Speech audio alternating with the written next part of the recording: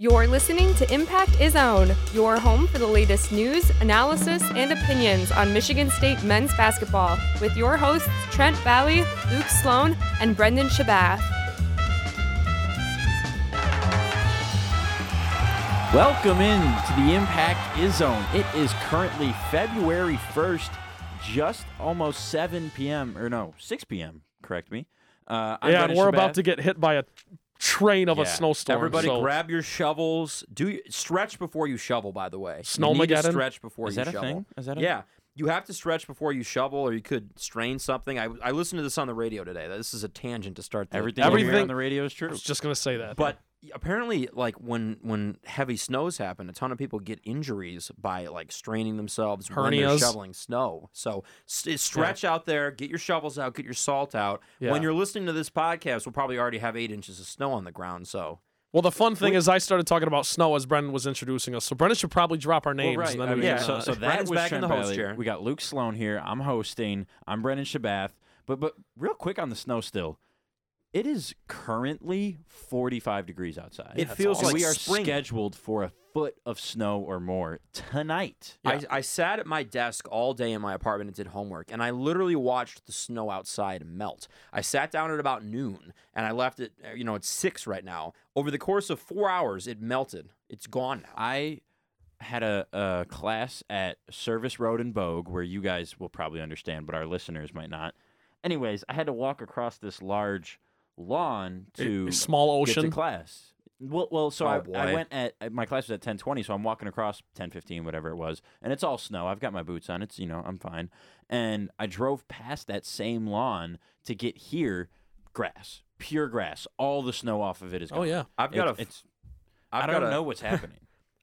Today's been an unbelievable day in East Lansing. We got Wi-Fi outages. We got trains causing traffic. We got a snowstorm coming. We got all kinds of chaos. But I have a funny story about trekking to class, though, and also getting wet because the snow is all melted.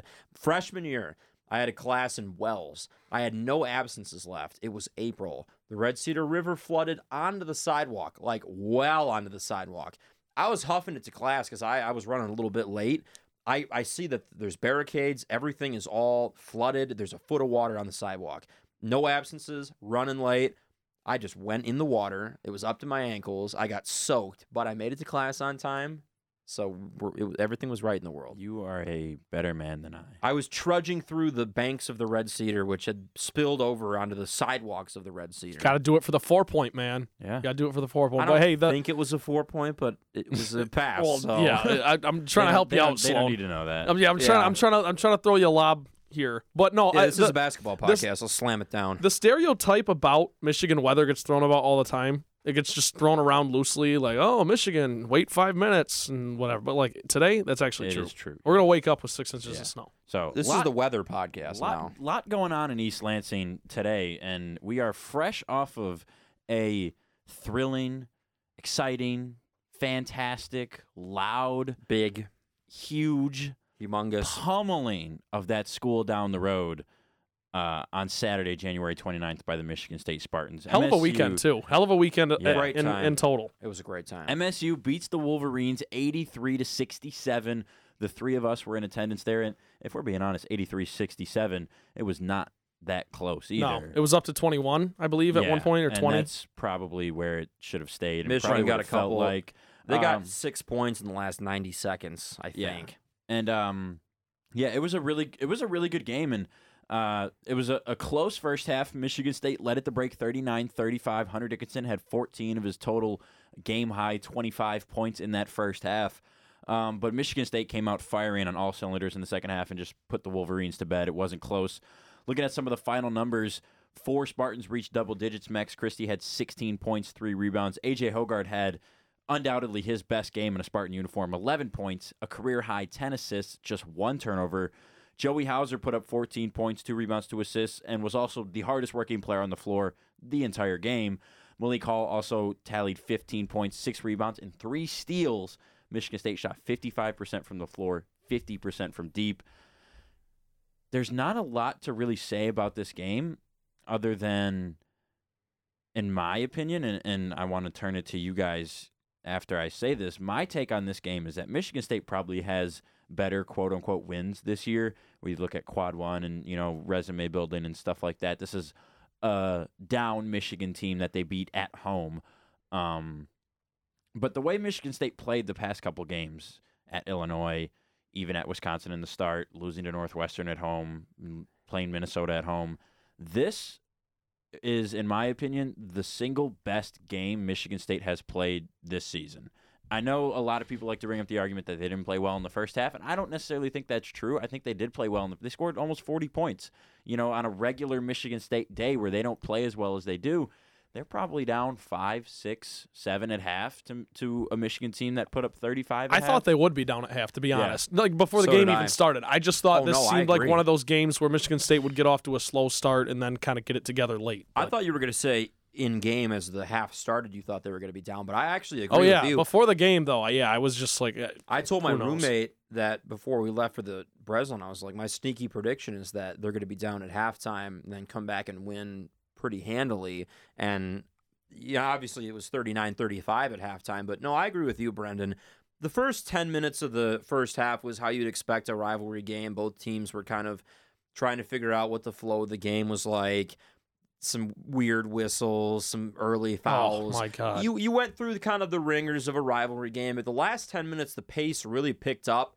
Michigan State got out and ran a lot in the first 10 minutes of the first half, and even though they were only up, by 4, you could definitely feel the momentum swinging to their side going into the locker room. So I agree with you that, it was a tale of two halves, a tale of two cities, a tale of two halves. The first half of the first half was expected. The second half was, in my opinion, very good.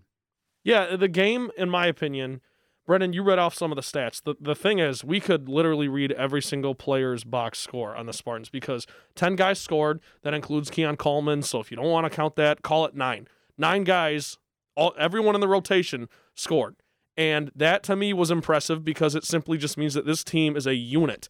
We always talk about who's going to be that leader to lead the team in March. And for me, I think for this Michigan State team, the emotional leader is more important than anything, and that's Gabe Brown. It's already established. Malik Hall is also right there with them, the heart and soul, and they're the 2 captains. So that, to me, is set in stone.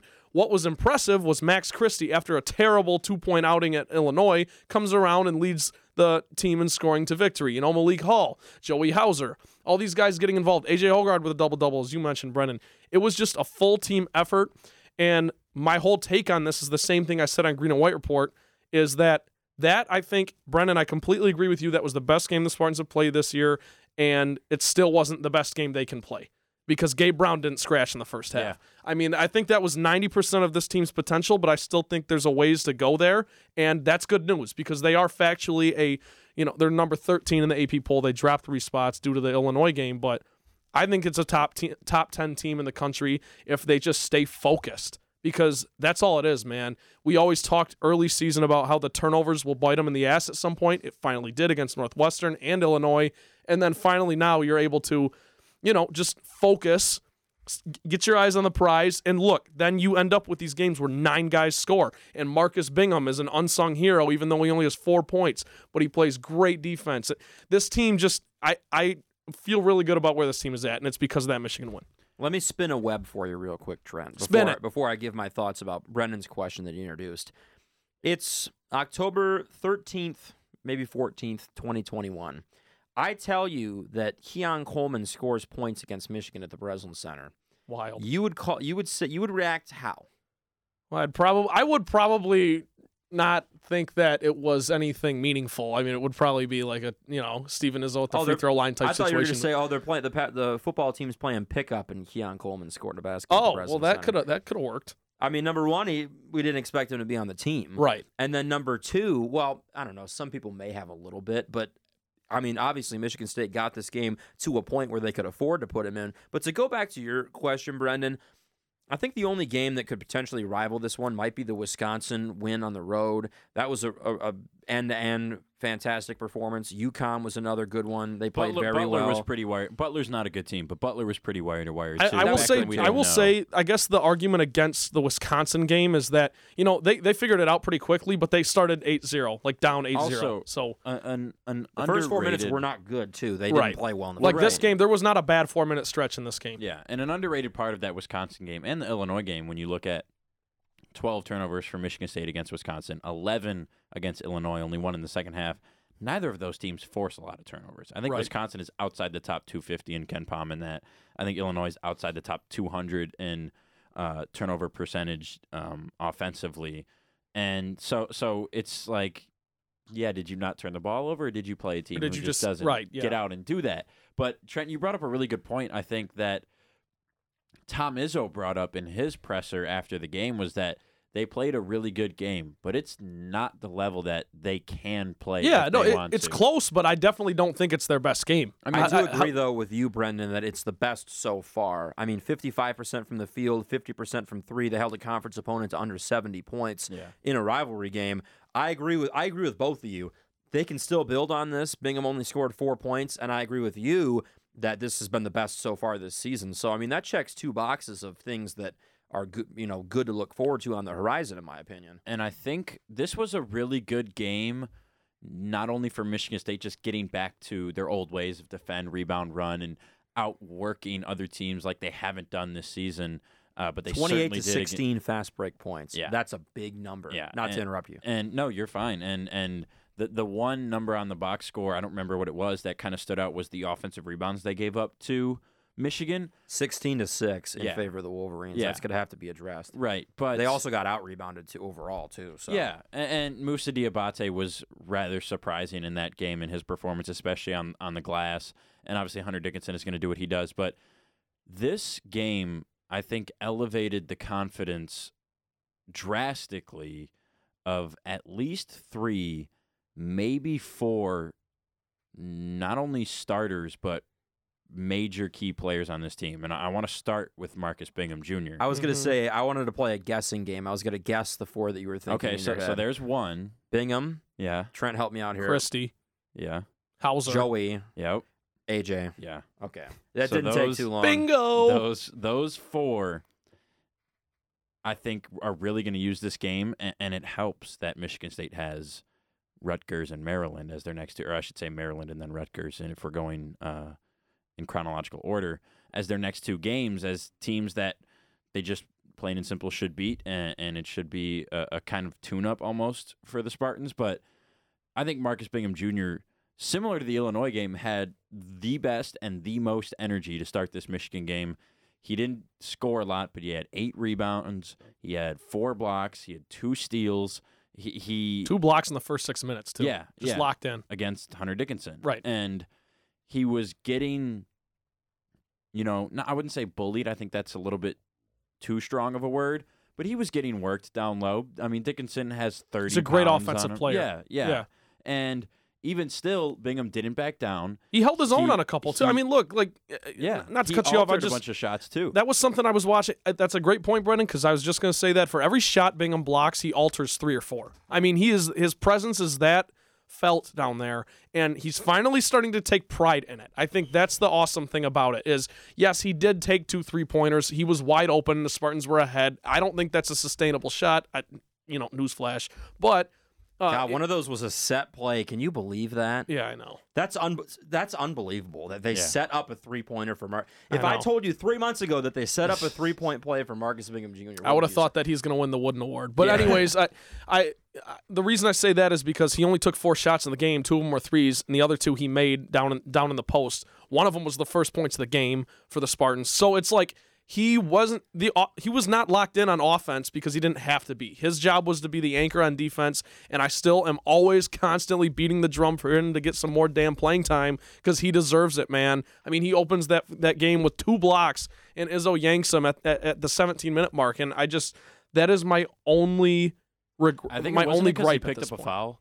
Didn't he pick up a foul in the Yeah, first? yeah. And So that's they why he got and, subbed. Yeah. and honestly, that's typically the rotation, anyways. Is they throw Marble Right. in within the first 3-4 minutes, but it's I just don't like but that I'm in though. agreement when the with crowd's you. rolling and Bingham has 2 blocks in the first 3-4 minutes of the game, you gotta leave him in. in for Yeah. another 2. See if he gets another block. Maybe he Right. throws down a dunk, and Yep. then you go on a 7-0 run or whatever. Yeah, My But- opinion is that I think that first line change that usually hits before the under 16 should be Malik for Hauser, AJ for Tyson, and then usually kind of right after the under 16, you'll see Akins come in. I would, instead of substituting Marble in before the under 16, I would substitute Marble and Akins in together after the under 16. I agree that. I mean, it's every game of the year they sub him out before the under 16. Yep. Every single one. And to your point, I think you and I were talking about this. Bingham's got a block in the first 4 minutes of like every damn game this season. yeah, he Every sets the damn tone. game. And the best one was Loyola. I know that seems like ages ago now, Yeah. but do you remember that? I He mean, had he had 7 yeah. in that game. 7, too. and I thought he was gonna have a triple double. Yeah, on blocks. And some history for him as well that we previewed and yeah, highlighted on the he's now cast. 3rd all time in Michigan State blocks. I think, in and history. he's got the He's- chance to go higher. Oh I yeah, think. no. I think he'll definitely. I think he's at 146, and Tillman, who's first, is at 153. Oh So my he's gosh. gonna end up being the He ultimate. might yeah. be there after this week. Rutgers in Maryland. Right. Yeah, no kidding. So is- we say all that to say this. Like, I think we would all agree that Marcus Bingham is maybe not the key, but one of the keys to this team unlocking that 100% potential. If they are at like an 80-90, as I believe they are, and I think you guys would agree they're in that ballpark, like they can still, there's a little more to give. And I think some of it comes from Marcus, some of it comes from Joey Hauser stringing together good games, The offensive and some of it rebounding comes as well. from Gabe Brown and the offensive rebounding and the turnovers. There's little slices of this whole situation, but Bingham is a big piece of it, in my opinion. And 13 turnovers was better, but there were a lot of them in the first half. 9 in the first half. which, I mean, it's a good trend at least that they cut him down in the second half. They've done that 3 games in a row now. But the next big I want to talk about, or then we'll continue with the bigs and the 4 players that I mentioned, is Joey Hauser. And we talked about it after the Minnesota game in which he had the buzzer beater, and we were all in agreement that there was no better player on Michigan State to get that bucket, and that was huge for his confidence. But I think this might have been the quote-unquote real game that Joey Hauser needed, where I think he knocked down 2 threes, grabbed a couple rebounds, grabbed a couple assists, but obviously Loose balls. anybody that was watching 12 was in the second half. the storylines for Hauser were the loose balls that he got on the floor for that lit up the Breslin Center crowd Yes. and brought tears to Izzo's eyes, and him Literally. him coming in when Marble had 4 fouls, Bingham had 4 fouls, And you're trying to he had bring it guard home. Dickinson. You're trying to get this thing Yeah. home, and there's still 6-7 minutes left. Seven- Michigan could 7 make minutes- a run. 7 minutes left. He checks back in. I think they're up 17, 18. And Dickinson did score a few, but he also missed a few. And Hauser did not back down and played fantastic defense on Dickinson. And I think hearing Izzo say what he said after the press conference, hearing the crowd chant his name, Joey, Joe, like that's huge for him.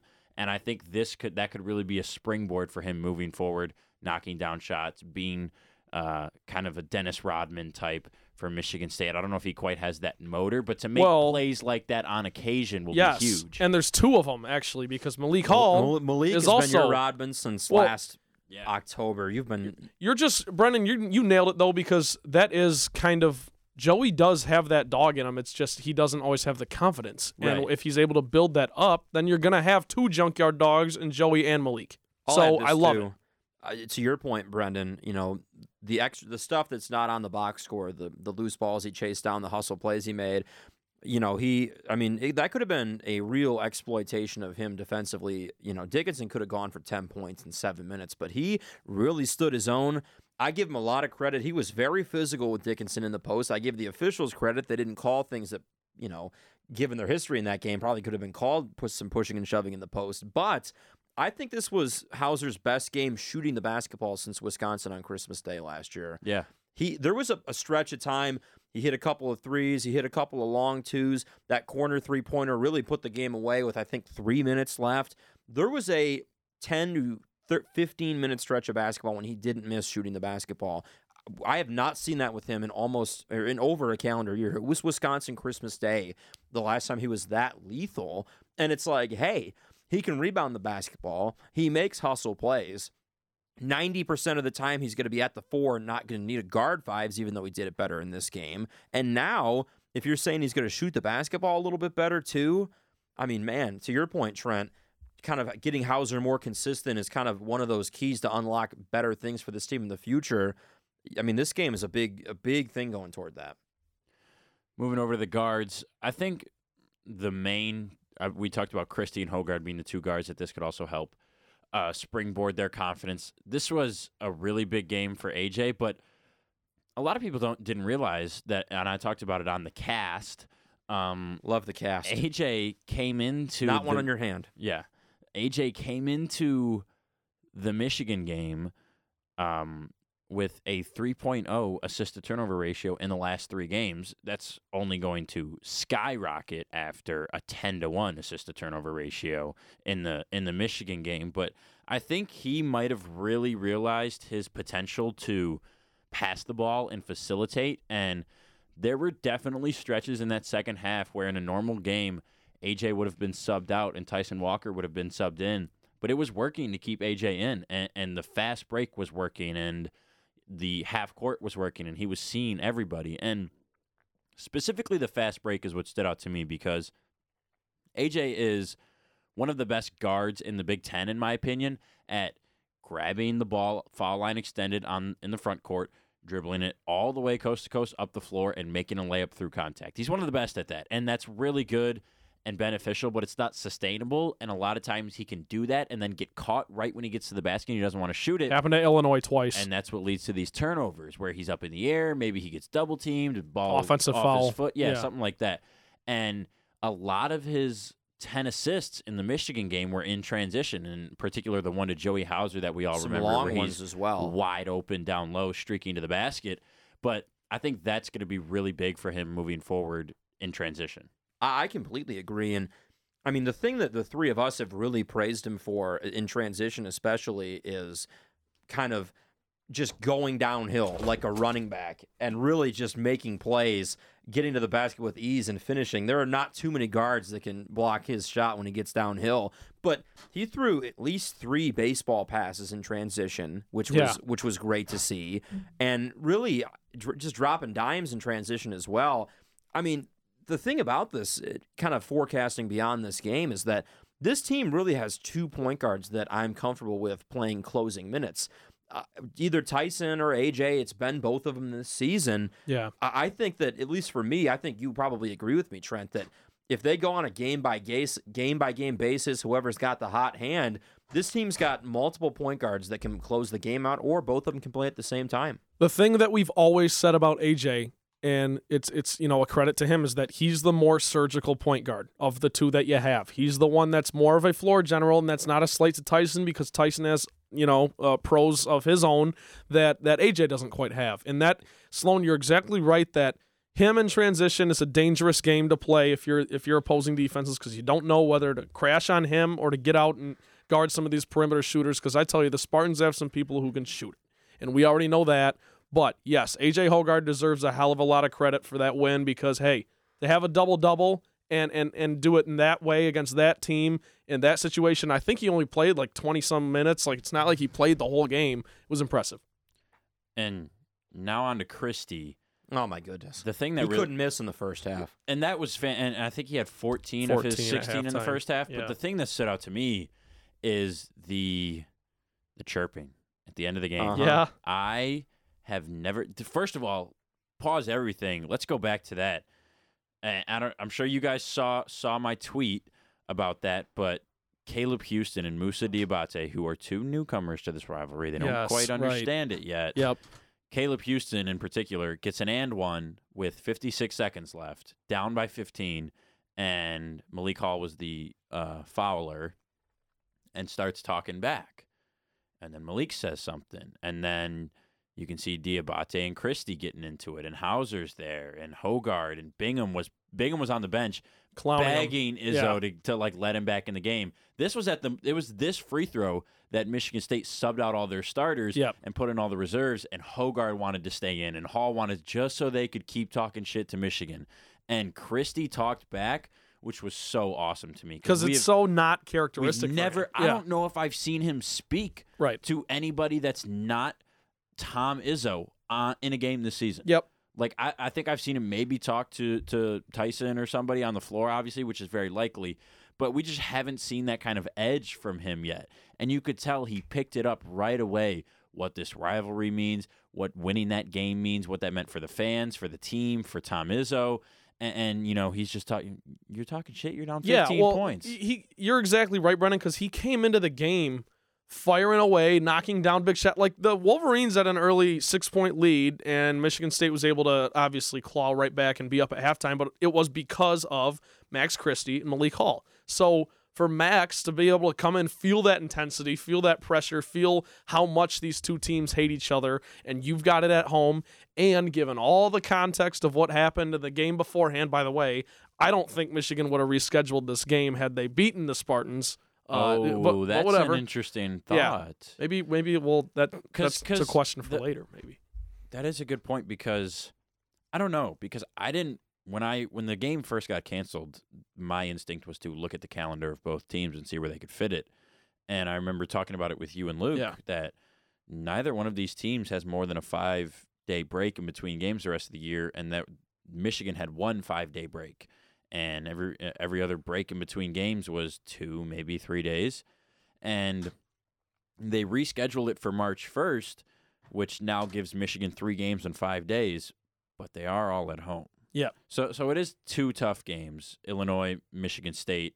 So Illinois is the 27th, Michigan State's the 1st, and then Michigan plays Purdue on the 3rd. Or not Purdue, Iowa on the 3rd. Well, of course, Michigan needs these wins, though, too, and I think that has something to do with it. Had they gone and beaten Michigan State at the Breslin Center, that would be a more impressive win, then they wouldn't have even messed around with it. But I don't know. Just a theory, but now they need a quad 1 win, and they're going to need it close to March and try to get that recency bias. So I didn't think about that at all. That's an interesting point that you brought up there, but yeah, it was nice to see Max shoot that way. And then the other storyline I have tabbed here that we haven't talked about yet is I asked Malik Hall in media availability Thursday before the game that after the Illinois game, Tom Izzo said that we should have been going to Malik earlier. We were trying to go to Julius earlier. Malik ended up having a good offensive game in the second half. We should have been going to him. So I asked Malik, what do you have to do to make that happen yourself? What do you have to change? How do you make that? And obviously he said being more aggressive is one, but he said what he does a lot is he takes too long to survey the other team and observe them and how they're playing him. Very smart player. How they're playing other guys. So he's an observer, and first of all, they went to him early, and it just plain and simple worked. And Malik Hall needs to be the guy who gets the first set play when he subs in at the under-16 timeout, and they need to run the offense for him more.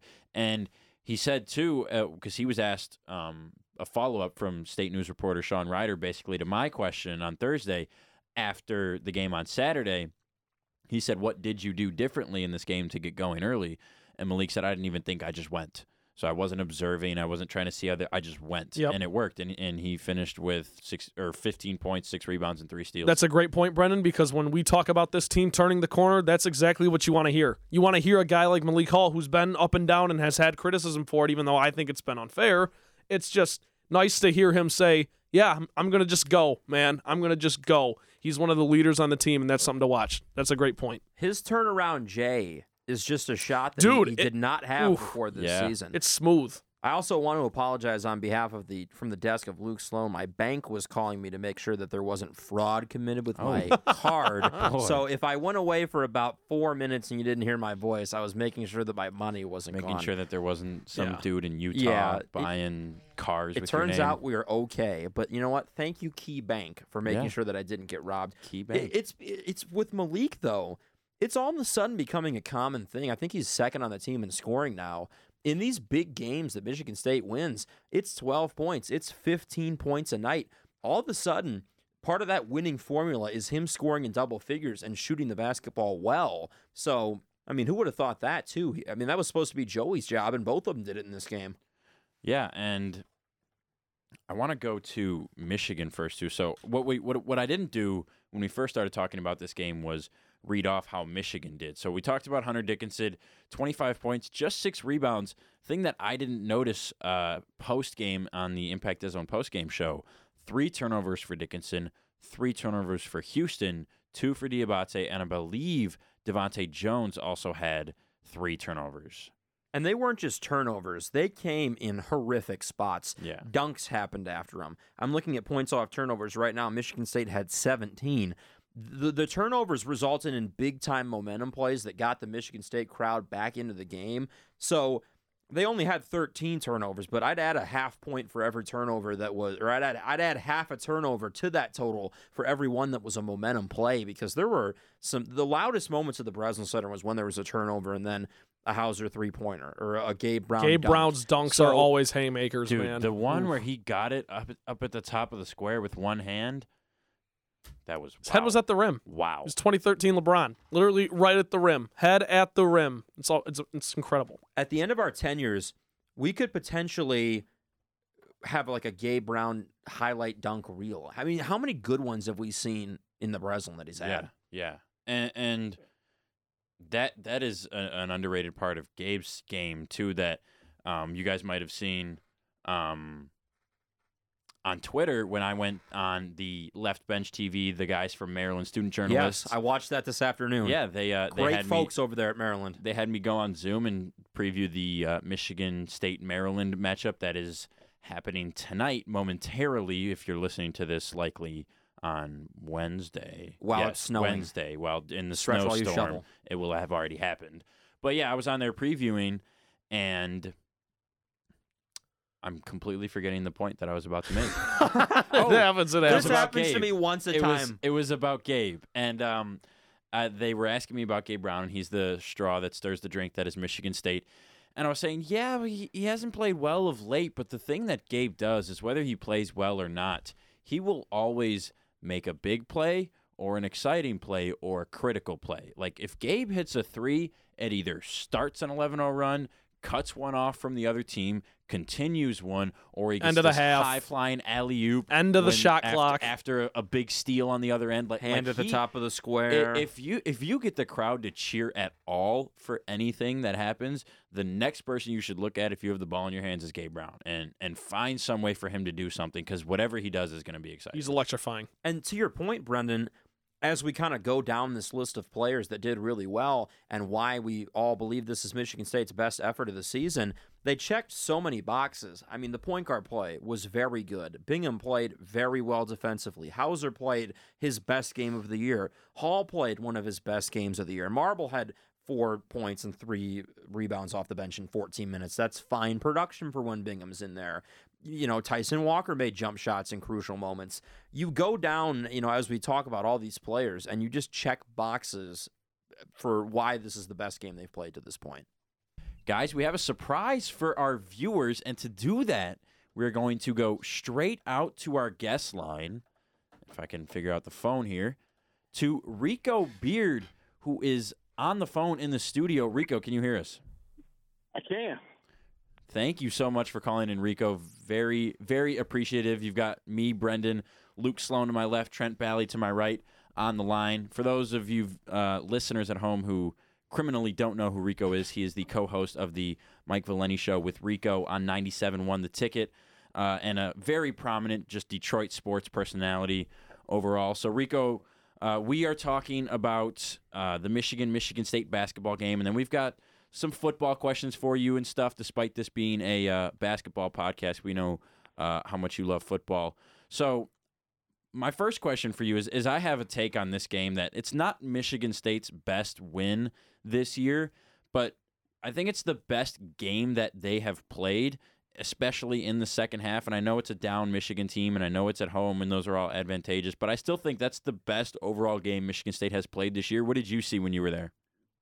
No, I don't see that. Okay. I don't see the best overall win. I think the Wisconsin game, actually. Even though they started down 8-0? Yeah, they started off 8-0, and then they finished the game, on an 86-60 run or something like that.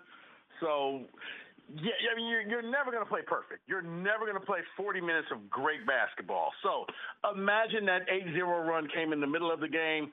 you would still say they probably played their best overall game, is how I see it. It was a great half against Michigan. I would also say, I'm thinking like as far as half goes, man, the Baylor first half. Yeah. When they were battling with Baylor for the first half. Down by 2 at half, I think. They were there, and then they didn't. Yeah. Just like that.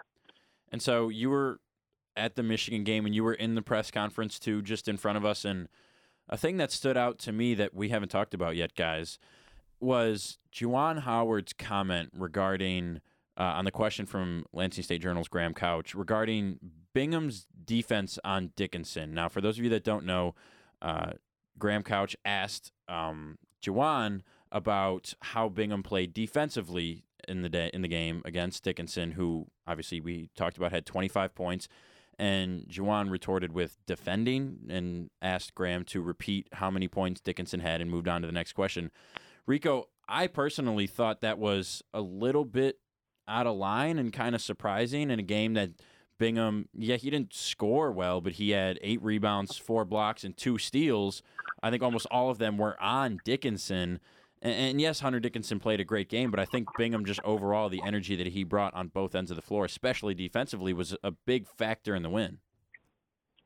I mean, Bingham played a good game. I mean, the game plan was simple. I mean, my God, a third-grade basketball coach could have figured out what was going on, but apparently Juwan Howard couldn't. Yeah, let Hunter Dickinson score all the points that he wants. You go right ahead, and by the end of the game, you're going to shoot yourself tired. It's the old rope-a-dope. You guys can Google that because I know you're all too young to know what the rope-a-dope was. But it was how Muhammad Ali defeated a young George Foreman. Yes, George Foreman blocked before he became the grill master. George, he just let him punch him, put himself silly and tired, and at the end, he had no gas.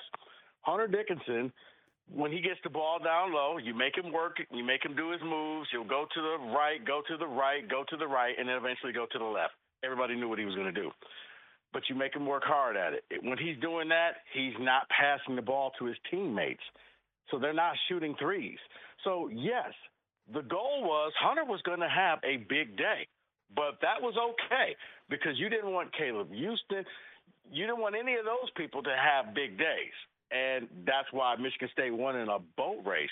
So, yeah, Bingham did his job, get in his way, block some shots, try to frustrate him. Don't make it easy, but make every point that he gets, he has to work for.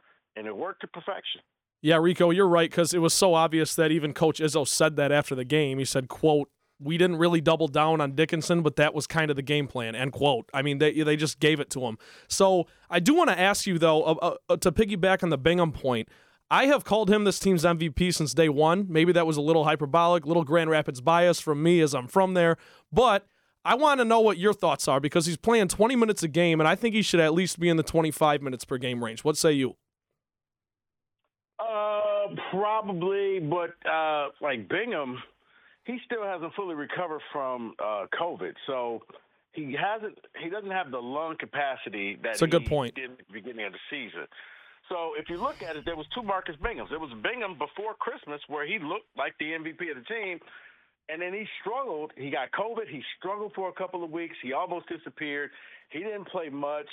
And now he's starting to get back into shape, but I don't think he's fully gotten his entire win back. So they kind of play him in hockey shifts where if you notice, and probably tonight you'll even see it again, he's probably going to get substituted out around the 17-minute range so that he can get that extra minute of break when the under-16 timeout comes in.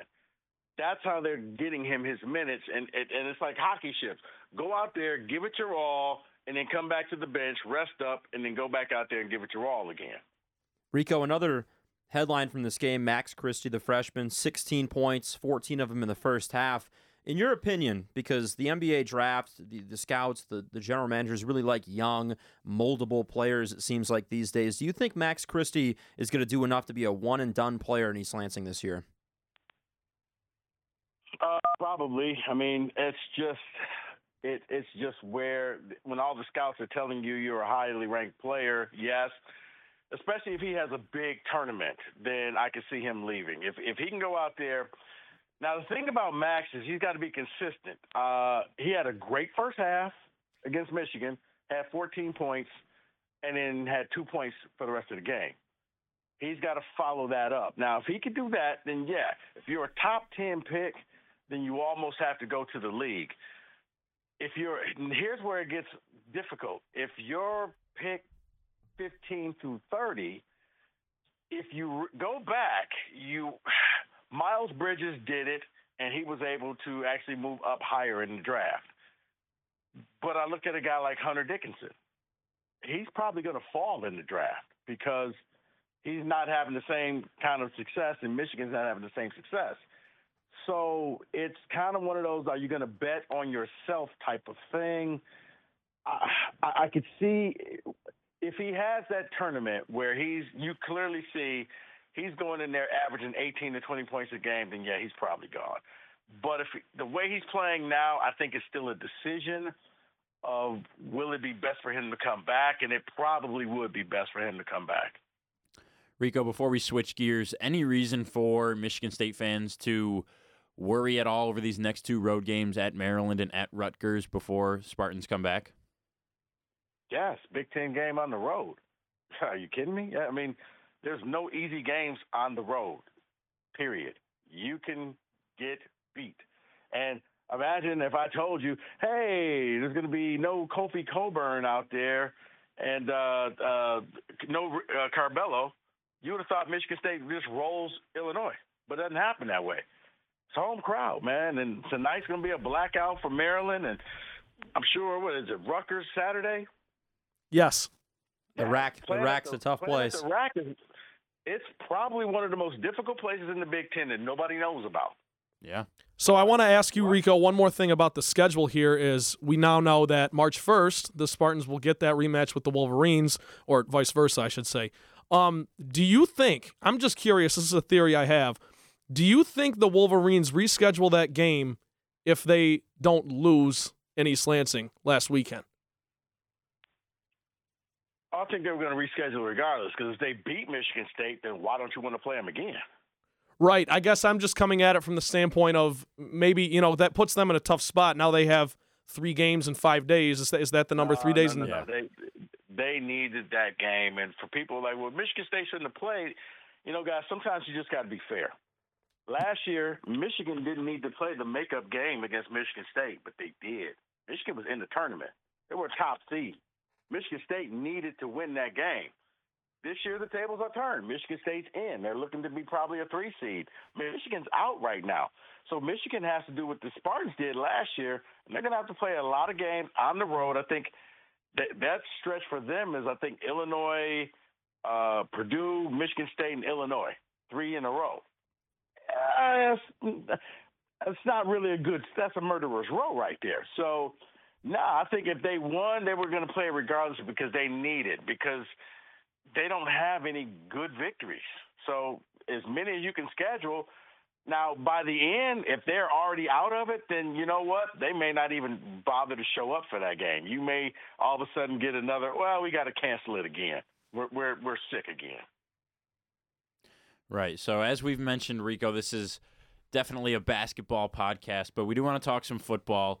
And I was really intrigued listening to you and Mike's show the other day with an idea that you brought up, and I'm sure you've gotten a lot of feedback on, and it's your Big Ten football realignment type idea that's in 3 parts. And I'll real quick just go through the parts for our viewers that don't know. The first part is that the Big Ten, Pac-12, and ACC coalition that was signed off on that didn't really actually mean anything this past offseason actually does something, and they have a Big Ten ACC basketball type challenge where you play a comparable team from each conference twice in those first 3 non-conference games of the year.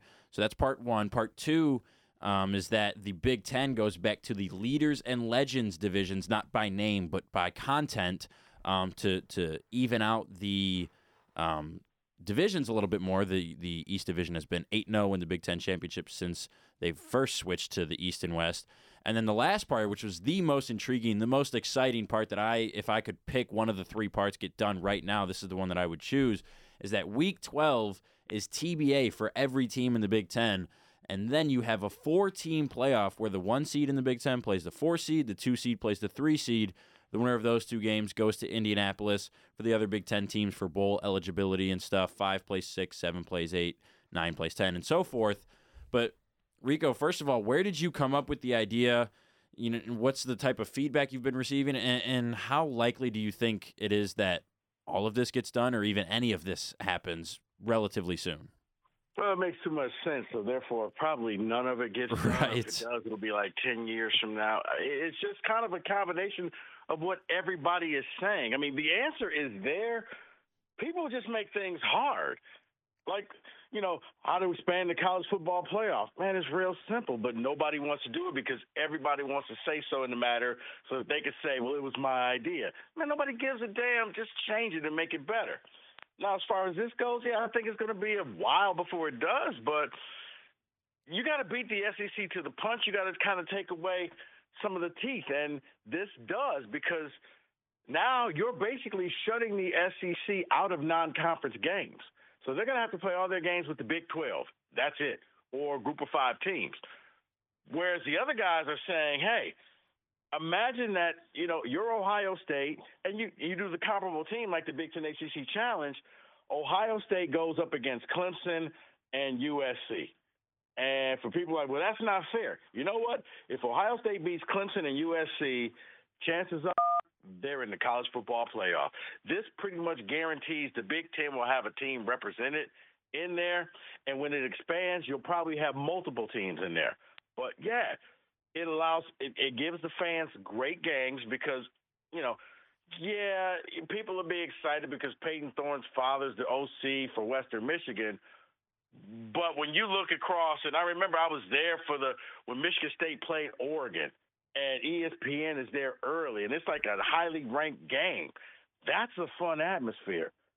You know, playing cupcakes, yeah, it's great because you know the Spartans are going to win. But, man, when you play and you beat a great team, that means something. I mean, look at Michigan State going down to Miami last year and beating the Hurricanes. Hurricanes weren't a great team, but it showed you that Michigan State is a lot further along than what we thought because that was talent against talent, and they shut down the quarterback that was, you know, an early Heisman Trophy candidate. So, yeah, with this, you want to go with that. And at the end of the season, the Big Ten did that in the COVID year when they had that final week all planned out that they were just going to pick and choose the teams that play. This way, you have more teams that are involved in the whole process. So you play your 8 regular season games, and now there are 4 teams that can still have to make it to a trip to Indy. So you're still invested, and you're not just out there playing the scrubs and looking forward to next year. So, yeah, I think it's really easy. And, yeah, the leaders and the legends, the Big Ten had it right the first time. It was a fair, equitable split of talent and teams. Now, the Big Ten West has yet to win one Big Ten championship. So that tells me these conferences are out of whack. When it was leaders and legends, hey, one year Wisconsin won, Michigan State won, Ohio State won. Like it flip-flopped back and forth. You didn't know. It wasn't a guarantee, yeah, whoever wins the Big Ten East, that's going to be the champion. Because this year, Michigan and Iowa, that was a coronation. That wasn't a game. You knew they were going to win. It was just by how much and, you know, who was going to be the MVP. Rico, going in a completely different direction, and I mean completely different direction. Everybody on Twitter follows you, knows you're a lover of Michigan State's alternative football helmets that they wore this year. Mel Tucker bringing in some new stuff, and I have to ask you, it's a burning question. If you had to pick one alternate helmet that Michigan State wore this year that's your favorite, which one would that be? My favorite is actually the white Scripps State helmet. That's a great choice. Yeah. I know a lot of people are going to say Gruff, and I like Gruff. I know Tucker likes Gruff, but I like the Scripps State helmet. It's just something about that thing. That's my favorite that they wore this year. Like I said, Gruff, right there, the oversized Gruff. I didn't like the tiny Gruff that they came out with last year. No, it's terrible against Yeah. Penn State, I think, maybe. Yeah. Yeah. You couldn't see what that was, but the oversized gruff shows up great on TV. Like I said, the script state across the helmet, the white one, I love that as well. Rico, you must have had a very unique, to put it lightly, experience last Sunday, as I know you are an avid San Francisco 49ers fan, and you're watching Matthew Stafford, who you've watched for years here in Detroit, although you're not a Lions fan.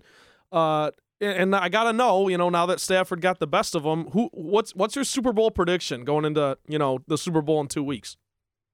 No, the Bengals by 1,000. Really? Why is that? Because I don't think Stafford deserves to have a Super Bowl after leaving this city high and dry for 12 years. And honestly, I like Joe Burrow. I like his style. I like his swagger. I like how he's carrying the team.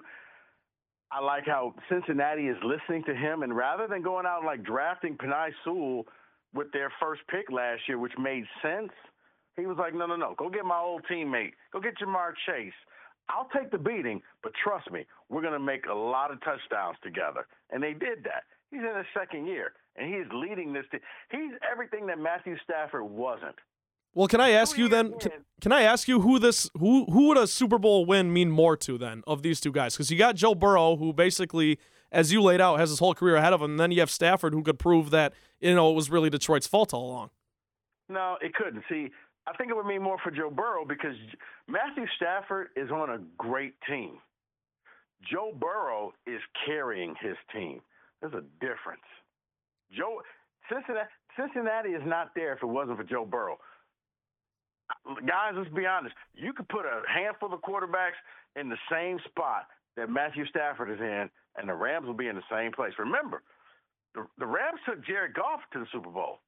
So, yeah, I'm not saying Stafford is Goff, but they made it there with Jared Goff.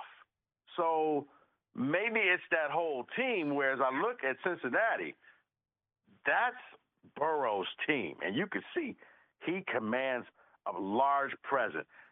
Down the line, Burrow is going to be right up there with Mahomes and Josh Allen as the elite quarterbacks in the NFL. So, Rico, a former high school teacher of mine, former coworker of yours at 101.5, helped us set this up. So we want to thank Matthew Derry for getting you on here with us. He kind of connected the two of us. But he does have a couple questions that I am supposed to ask you. And for our listeners who don't listen to your show with Mike, what's your take on the whole Harbaugh with just holding the entire university hostage basically over there in Ann Arbor? You know what? The university, they allowed it. They allowed this bad behavior. Harbaugh is like, the child you take to the grocery store who throws the tantrum whenever they want the cereal they want, and you say, no, we need to get vegetables. I want cereal. And you know what? You just give in. The university is allowing him to do this, and it's a bad look because they sold their soul to get him. The late, great Drew Sharp, we had a conversation when they first got hired, and I remember telling him, like, Drew, what happens if this doesn't work out? And he's like, it has to, because they don't have any place else to go. If you couldn't get it done with the prodigal son who came home, Bo's captain, Bo's adopted son, then you can't get it done. This is the guy. There's no higher, unless you're going to get Bill Belichick or Tom Brady, there's nobody higher than Jim Harbaugh at the University of Michigan. He knows that, so he's allowed to do whatever he wants to do there, and he's showing you. It's so, but Michigan is too cowardly to just fire him. Last year, instead of just letting him go, they're like, well, we're going to cut your salary in half, hoping that he would be insulted and leave. He called their bluff. He came back and won. And then when they tried to give him his money back, he was like, nah, I don't even need your money. And people are like, well, that means, he's doing it for free. No, it's not. Guys, let me tell you what it's like. You're young. Try missing miss Valentine's Day. Oh, boy. And then show up the next day with flowers to your girlfriend. She's going to throw those flowers right back at you. She doesn't want them that day. She wanted them the day before. That was Harbaugh. He wanted his money, but you took it away from him, and now you want to give it back. He said, give it to whoever you want. You can give it to the bums on the street. I don't care. I don't want your money. So now it's to the point where Michigan still offered him a contract, but we're not going to pay you the same money that Mel Tucker or James Franklin's getting. We're going to pay you less. So Michigan, it's a breakup that neither one wants to break up. Michigan wants Harbaugh to quit, and Harbaugh is waiting for an NFL job to quit, but he can't get one. So they're stuck in a loveless marriage, and that's just what it is. It's a loveless marriage. It works. Occasionally they have fun, but in the end, each one probably wishes the other one was dead. So, with that being said, it sounds like you don't think he gets hired by Minnesota or any of the other openings this offseason. If he takes the plane to Minnesota, if I was Michigan, I would say you're not coming back. If you get on that plane, go get the job because you're not coming back here. We're going to move on. But Michigan playing around with Harbaugh, they're basically going to be in an interim coach situation next year, probably with Gaddis as the interim coach. I mean, their schedule is so rudimentary, they can probably win 8 games easily because they're playing nobody. And then you can go for a full coaching search the next year. Now, the dangerous thing is, do we fire Josh Gaddis if he gets 9 games? Or you overpay. I mean, it's when D'Antonio left Michigan State, and Michigan State had to go and overpay first for Luke Fickell. He turned it down. Then they had to pay even more money to get Mel Tucker to leave Colorado. So if Michigan's going to pay somebody $9 million, you're probably better off giving that to Harbaugh in the first place, but you didn't want to. It's so convoluted. I mean, thank God I'm not a Wolverine. I think you speak for all of us.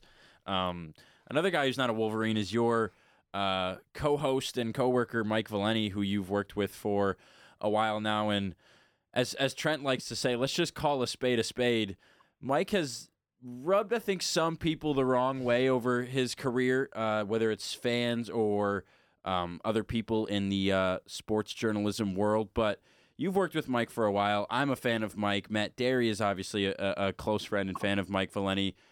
So Derry asks that you tell us what's it like working with him and what's something that, people, behind the microphone after the record button has been pressed that we don't get to see from him a lot. Well, first of all, working with him, Mike's very professional. There are a lot of guys in this business who just kind of mail it in and they just hit the easy button topics, where working with Mike, you don't always go for easy. Now, sometimes, you just go for easy if it's staring you in the face, but you try to find something to really make the people think, to really make the people take a side. And it's okay to make people uncomfortable because a lot of people in this business are afraid to make people uncomfortable. They want to make people happy and smile. Whereas if you look at the truly great folks, they're the ones that either you love them or hate them, because you better bring an opinion. And don't just say, hey, what's your favorite color? No, bring an opinion on everything, because that's what the people really want. So that's what I've learned in just working with him. And, he really is like that, like how he is on the radio, off the radio. It's not an act. Our private conversations have more profanity-laced tirades in it, but he's really like that. But yeah, he's a professional, and he knows what he's doing. And yeah, that's probably one of the best people I've ever worked with. I think you make a very good point that he certainly doesn't take the easy route and doesn't push that easy button like you talked about. And the last, no, guys, I'm telling you, if you want to go far in this business, if you go easy button radio, you'll get a decent job in some mid-level city, and the fans will love you. But if you want to go far, you can't be afraid of controversy or pushing the button or talking about that thing that makes people uncomfortable. So go ahead. Last question. Well, we greatly appreciate the advice. And the last one from the Diesel is not a question, but more of a request that I don't think any of us have heard. He's asking that you tell us the draft battle story. I'm not sure. I knew he was going to say Yeah. that. Okay. If So at 105.1, we did this draft. We had like the fans come in, the P1s, the ones who have been with, listen to the station all the time. We divided them up in teams. So you had to predict who the pick was going to be and turn it in. Whoever got the correct picks, it was a points thing, and the winning show got a trophy. So we're doing this, and it's the Lakin Tomlinson pick for the Lions. So all of a sudden, one of the production promo guys was like, "Oh, I know who the Lions are going to pick." So we couldn't have phones. And, I'm like, dude, don't tell me. I don't want to know. You can't tell me. And through verbal diarrhea, he just comes out and still says, "Yeah, it's Lakin Tomlinson." So I'm like, why did you say that? I think he ended up either quitting or getting fired because it was like, dude, we told you don't say a word. So now I know the pick. Marcus Ray was on the team. He was on my team. So I go back to the table, and I got to recuse myself. I can't say anything because I know. And they're going on and on and on. And Marcus knows football. And Marcus is like, well, I think, they're probably going to go offensive line. So he was like, what was that guy? It was from Duke or whatever. It was like Lakin Tomlinson. And so they put the name down. So, Deej is like, well, you guys cheated. I'm like, dude, I did not tell them. So we got into this big fight there that spilled over a couple days later in the studio. And I'm like, I swear to God, I did not cheat, but I'm not going to sit here and get accused of cheating. We didn't cheat. We did what we had to do. We got the name right. I said nothing to them. So so finally, eventually, it died down. But no, it got pretty heated that night. Hey, and the cherry on top is Lakin Tomlinson is now a guard for your 49ers. So yeah, and he's actually good for y'all, too. He didn't do anything here. Right. So, yeah, whenever I see him, I always laugh like, yep, I remember that night. Yeah, that night, that caused a lot of controversy. A lot. Well, Rico, thank you very much for joining us. We really appreciate you taking time out of your busy schedule to talk to us, and we'll certainly see you around East Lansing at some of the events coming up. Thank you so much for joining us. All right, guys. Take care. Have a good one. Thank you, Rico. Well, ladies and gentlemen, that was Rico Beard, the what a guy, co-host 97.1, Mike Valeni and Rico. Monday through Friday, 2 to 6. Shout out Matt Derry for hooking that up. We'll have to get Derry on the podcast. I was just about to say maybe a future guest on the Impact Zone. But stay tuned to Impact Zone. Keep your eyes peeled because these guests are not. We've got a clip now. I was just gonna say, let's say Trent Bally has got something in the works that he may or may not be attending to after the podcast, and that could relate to potential this business podcast, meeting. Which it is a business meeting. Which we do have to get the hell out of here because Michigan State basketball is currently playing Maryland. We cover the team, so we should probably watch. We have to go. No college basketball bonanza. Watch Texas Tech. If you're hearing this on Wednesday, go back and look at the highlights. Kansas, like Iowa State, Brennan. Kansas as well. That'll do it for Trent Bally, Luke Sloan. I'm Brendan Shabath. See you next time. This has been Impact Is On. For more, visit impact89fm.org/sports.